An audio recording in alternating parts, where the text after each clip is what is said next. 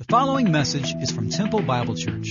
For more information about the church and its ministries, visit www.templebiblechurch.org. 1 Timothy chapter 2 is our text in your Bibles or your apps. Would you open to 1 Timothy chapter 2 as we continue our study in God's Word from the book of 1 Timothy. It's our sixth message already. And this morning we're looking at a message on women in the church. Women in the church. I'll be reading from the NIV. And there it says, beginning in verse 8, a passage that the verse we looked at last week, therefore I want the men everywhere to pray, lifting up holy hands without anger, disputing. So, first of all, Paul addresses the men. And then he turns his attention to the women, beginning in verse 9. I also want the women to dress modestly, with decency and propriety, adorning themselves not with elaborate hairstyles or gold or pearls or expensive clothes, but with good deeds appropriate for women who profess to worship God. A woman should learn in quietness and full submission. I do not permit a woman to teach or assume authority over a man. She must be quiet. For Adam was formed first, then Eve.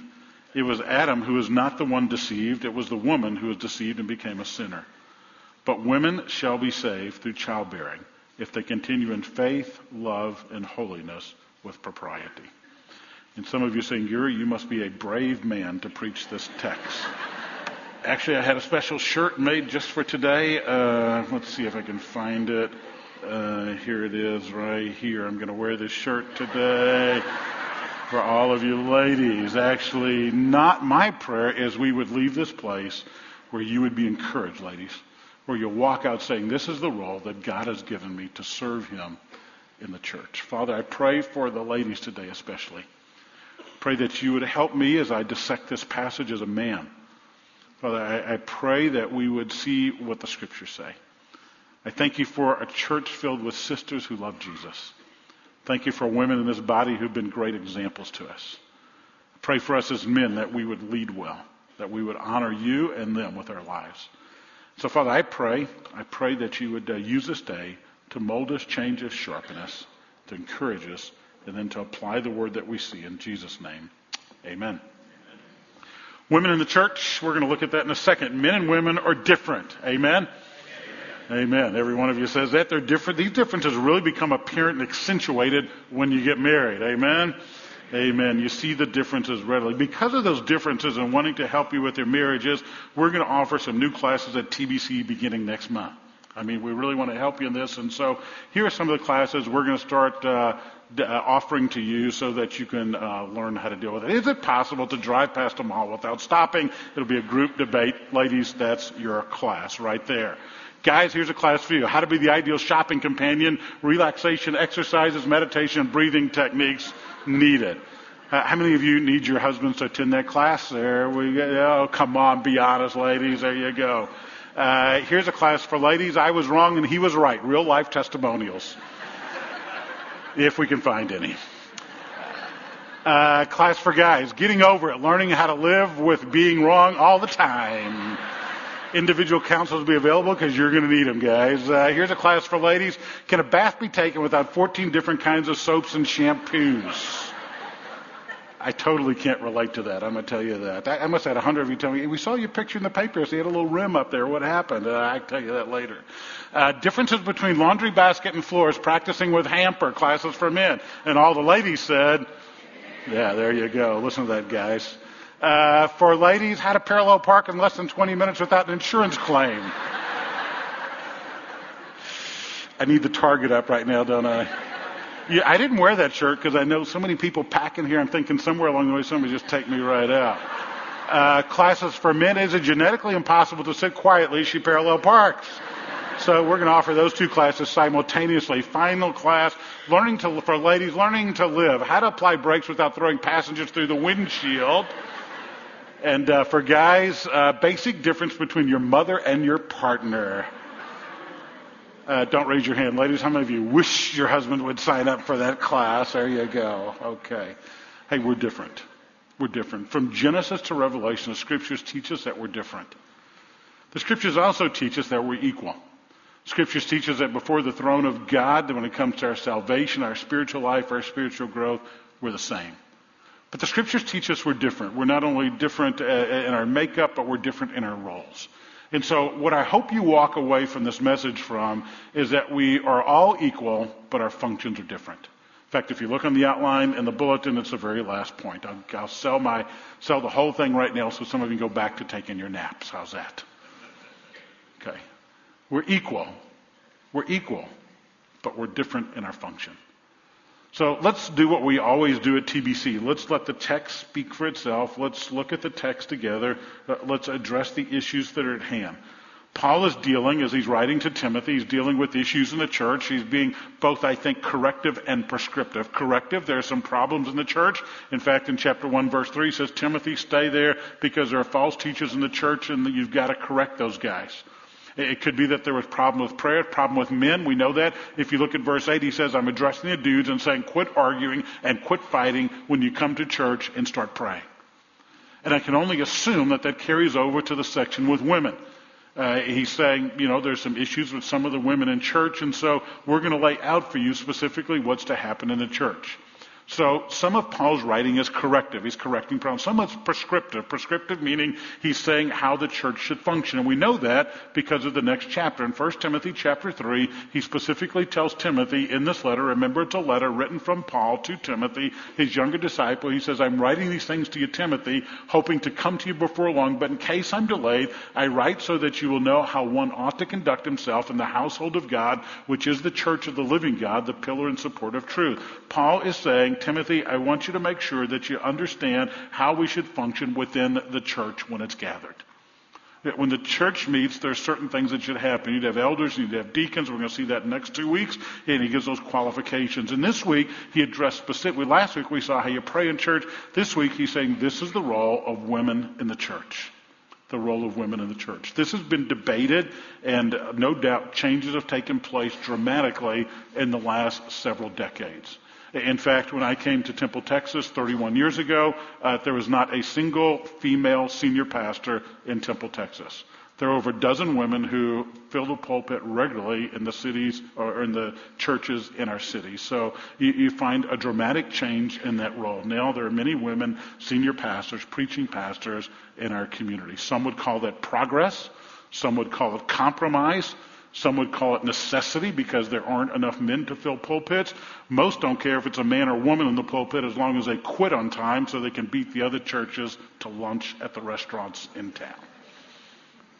But what's the Word teach? What's the Word teach? What do the Scriptures teach? So let's do the hard work of working through the text and the hard work of answering some questions. I mean, if you attend TBC, there are some things that are quite noticeable in the way that we do things. You might have a question, why has there never been a woman preaching from this pulpit? We obviously have ladies on the worship team who lead out. We have ladies that I've interviewed often up here, but why don't we have ladies who preach sermons? Why don't we have a lady in the pulpit?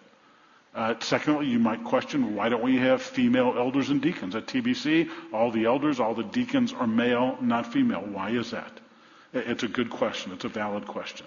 Some of you are thinking Paul wrote back in the Stone Ages when women were not liberated, not educated, didn't have the same advantages, same opportunities that men have. Isn't this a teaching that is archaic and wasn't it limited to the culture of that day? Hold my feet to the fire. Hopefully I'll answer all those questions in the course of our message today, in the course of our, I would say discussion, but it's not going to be a discussion and a teaching today. Well, Paul begins and he addresses an issue that's certainly not an issue today, right? He addresses the issue of women and modesty. Women and modesty. And as Paul discusses this, he talks about, really, I think if you summarize verses 9 and 10, he's saying, ladies, your dress reveals your character. The way you dress reveals your character. And he's very specific. He says, I want women to adorn themselves. Let's stop right there. The word adorn is an interesting word. It means to arrange in order. To arrange in order. It's the Greek word kosmeo. Kosmeo. So ladies, what English word do you get from kosmeo to arrange in order? What's the word that comes out of that? Cosmetics. It's pretty clear, isn't it? And so he's saying, I want women to adorn themselves. I want them to arrange in order. How many of you ladies arranged things in order this morning before you came to church? All of you, didn't you? I mean, all of you. We did too. Guys did too. And so he's saying, arrange things in order. He's not speaking against beauty. He's not speaking against he's not speaking against ladies beautifying themselves. This is not a call, ladies, to be dowdy or homely. It's not a call to be dowdy or homely. There are people that misapply this section, and so what they do is they choose never to wear makeup. They choose to dress down rather than up, and they look at this, and I'll show you in a second, where that is not what God is calling us to. God is not calling you to be dowdy or homely, and every man should say, Amen. We're grateful for the beauty of the women around us. We're grateful for the beauty of the women around us, and TBC is blessed with beautiful women, and we are grateful for that. He says, adorn yourselves properly. And you know my statement. I might as well pull the shirt up right now and let you throw darts at me. If the barn needs painting, ladies, what do? There you go. Hey, you like that, don't you? You're pretty quick on that. Hey, I mean, it really is. It's an admonition from the Scriptures to beautify, but do it modestly. Do it modestly. In the context here, he looks at guys and says, quit fighting. He looks at ladies and he says, be modest. Be modest. In fact, he specifically mentions a few things. He says, not with braided hair, gold or pearls or costly garments. Those were all things that were worn in the first century to display wealth or to set one apart from another. He's saying when the church comes together, the focus should not be upon any people. It should be upon a person, and that's a Savior. And so if you show up when the church gathers together and your dress causes division, make sure that you dress a different way. That's what he's saying. He's saying a godly woman is a modest woman. A godly woman is a modest woman. And he's saying in this passage, the real issue is the heart of a woman. A godly woman will buy things and she will wear things and she'll dress in a way that honors her Savior, honors her husband, and honors herself. And it's because she's walking with God. God wants women to be beautiful. The Scriptures teach us that. The Scriptures say about the Proverbs 31 woman, the woman who of noble character, that she dressed in colorful and high-quality clothing, Proverbs 31:22. So ladies, you can go and tell your husband this afternoon, Gary said I should dress in high-quality clothing and take a trip to the mall. It's okay with me. Likewise, the bride in the Song of Solomon, Shulamite woman, adorned herself with jewelry. That's Song of Solomon, chapter 1, verse 10. And ladies, you want to be able to do what Esther did. Do you remember what Esther did, ladies? Esther's in a beauty contest, basically, to see if she could become queen to the king. She spent 12 months at a spa. How many ladies are in favor of that one? Yeah. I mean, she got 12 months to beautify herself. 12 months in a spa, all expenses paid. And if I'll take the target down at this point in time, because I really can't give you permission to do that, though. Your husbands will kill me. But here's the reality. When we look at the Scriptures, obviously God isn't saying a woman is not to make themselves beautiful. God is a creator of beauty. God delights in beauty. Look at his creation. Look around you. That's what he desires. But it is a call, ladies, to modesty. It's a call not to attract attention to yourself, but to attract attention to your Savior. To make sure that when you dress wherever it is, in the streets, in the gym, for weddings, when you put pictures on Facebook, when you do these things, that you are modest. The issue is not your hemline or your neckline. The issue is your heart, because if God gets your heart, he's going to desire for you, and you will desire to please him, and you will be a woman of modesty. That's what the Scriptures teach. How many of you ladies love Beth Moore? Love Beth Moore. Many of you have been in her studies or video studies and stuff. She can say it in a way that I as a man cannot say it. She did a series called Mean Girls. Some of you ladies have been through that. And I tell you, you'll see, I'm going to pop up about a 2-minute video of her talking about modesty, because she can say things I can't say. In that, I'm going to tell you, I wouldn't tangle with that woman. You watch the faces she makes, she scares me to death. Let's go ahead and show that video. Mean girls dress provocatively around other women's men.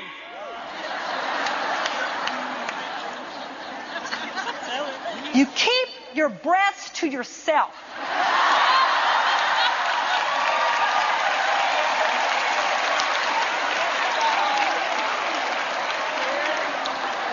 Anybody?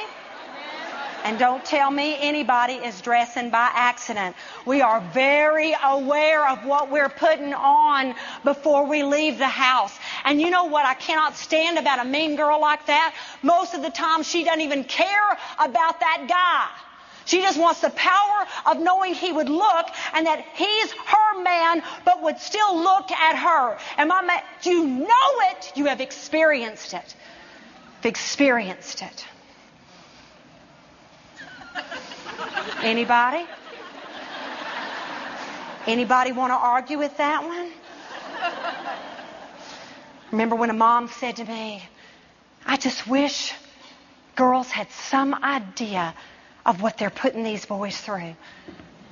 And being a woman and raising $2, I said, are you out of your mind?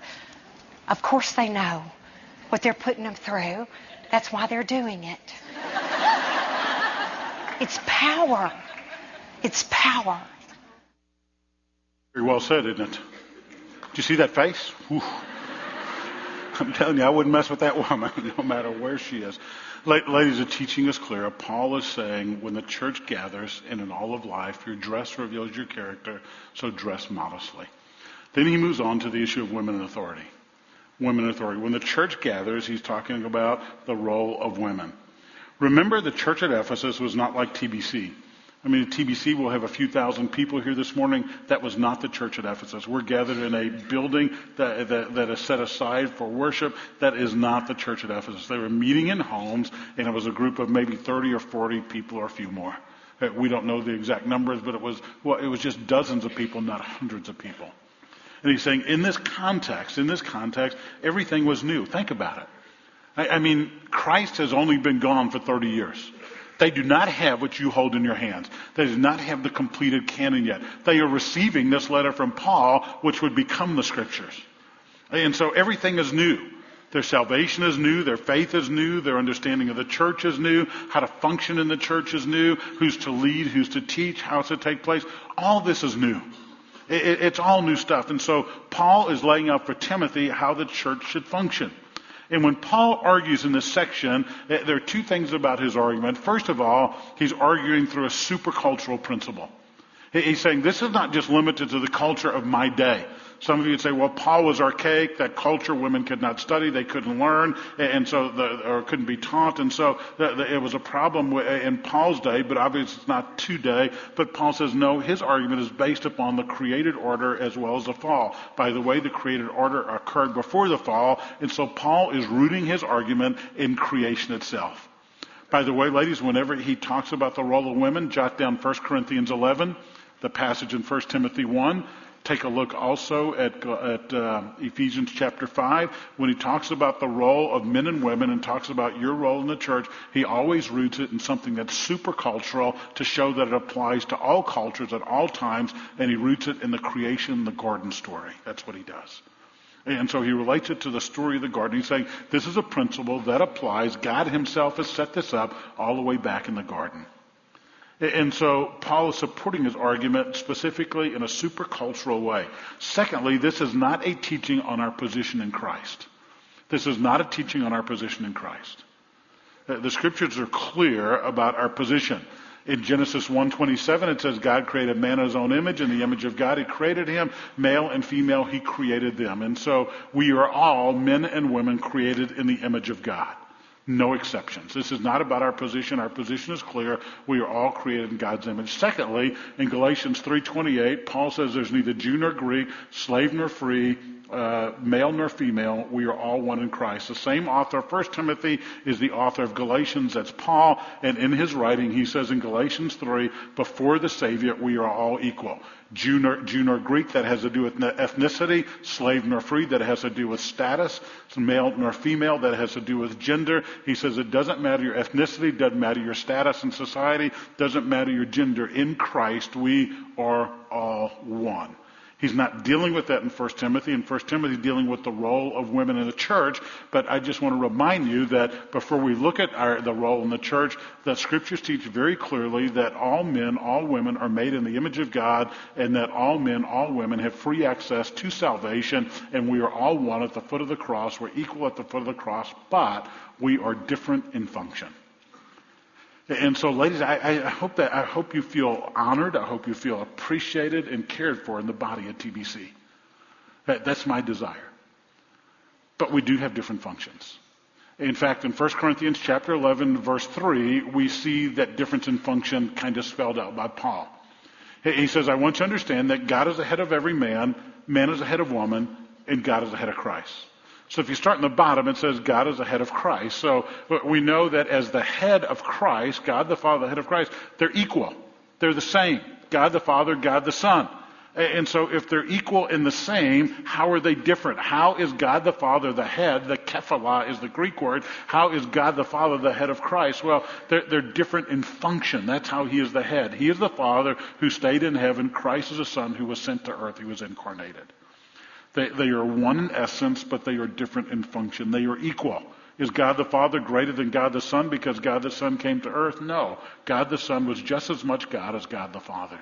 God the Holy Spirit who indwells you is just as much a part of the Trinity as God the Father and God the Son. And so he says God is the head of Christ. He says Christ is the head of every man. Man is the head of woman. So man is the head of woman. We are equal, but we are different in function. The hierarchical view of relationships has been espoused all the way from the garden.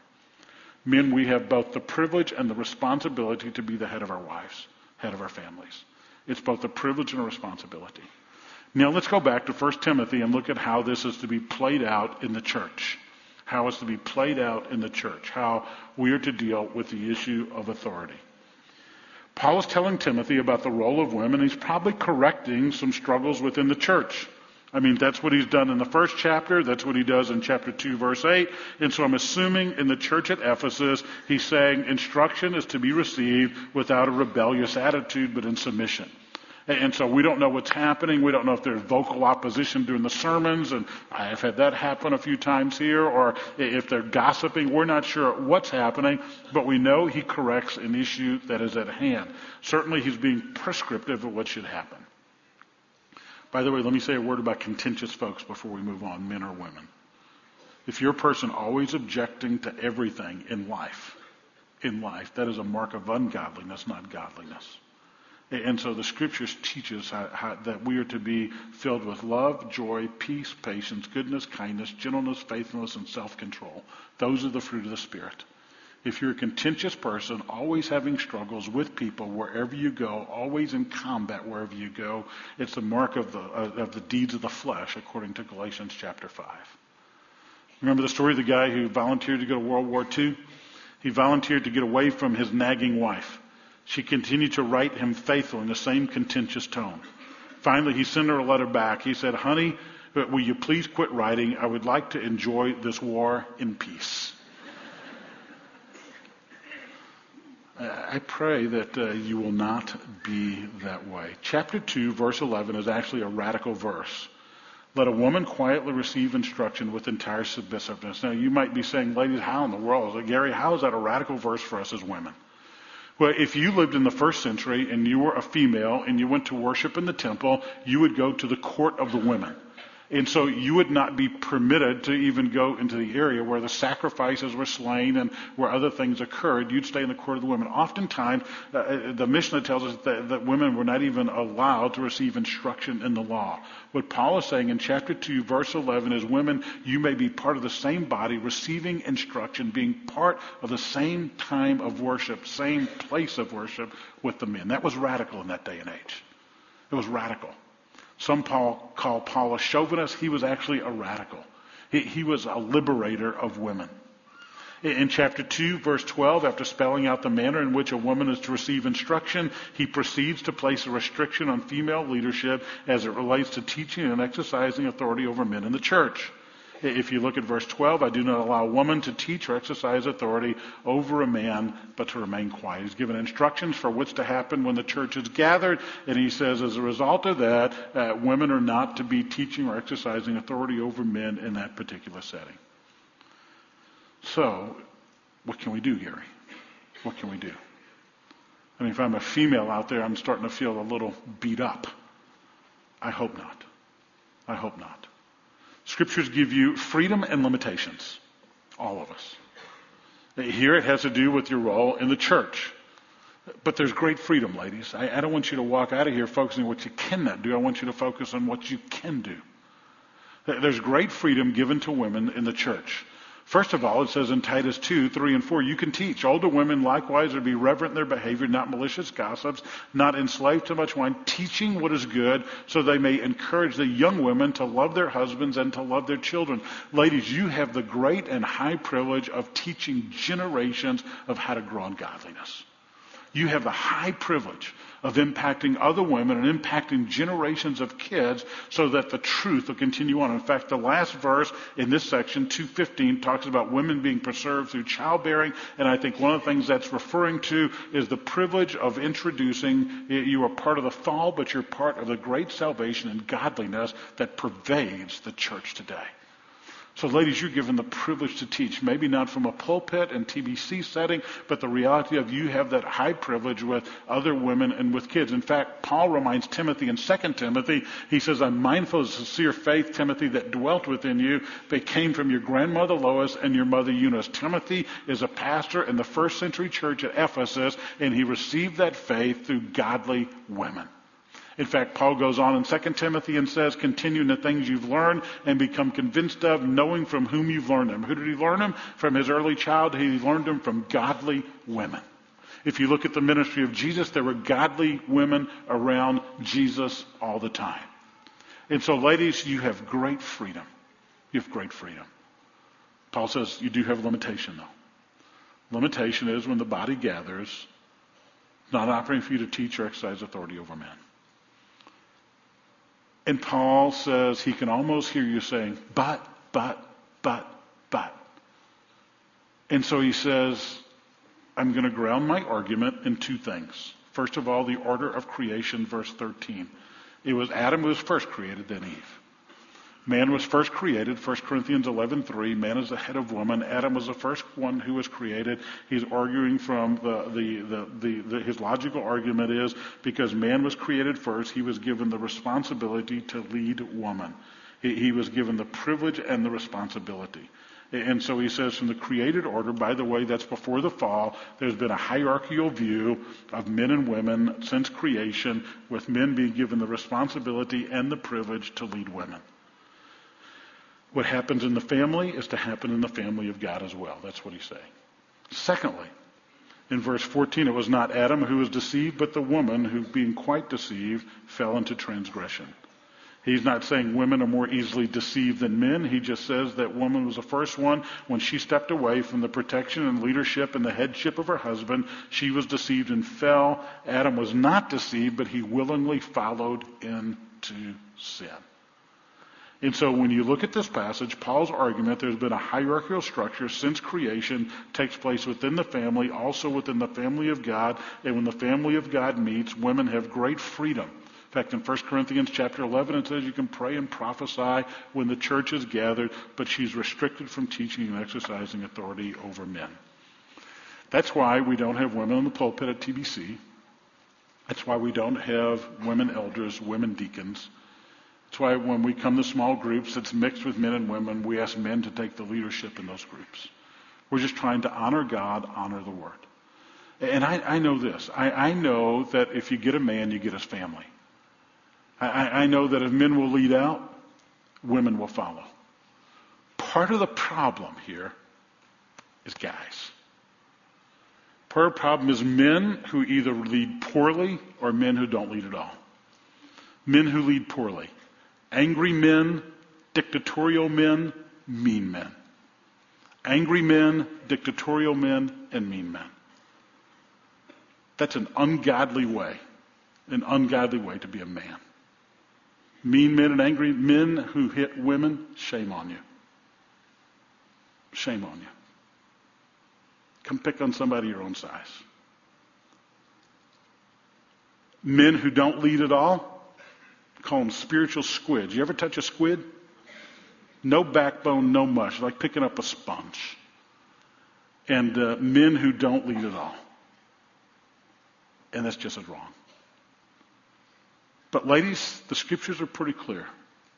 If he's a poor leader or not a leader at all, The scriptures tell you in 1 Peter chapter 3, that's your section. You've got an ungodly man who's your husband, 1 Peter chapter 3. You win that man without a word. You don't go set his truck radio on K-Love every morning. You don't put pamphlets on his bed every night.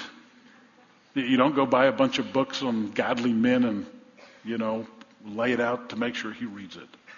You win him by your chaste and respectful behavior before God. You let your light so shine before him that he desires to be like your Savior.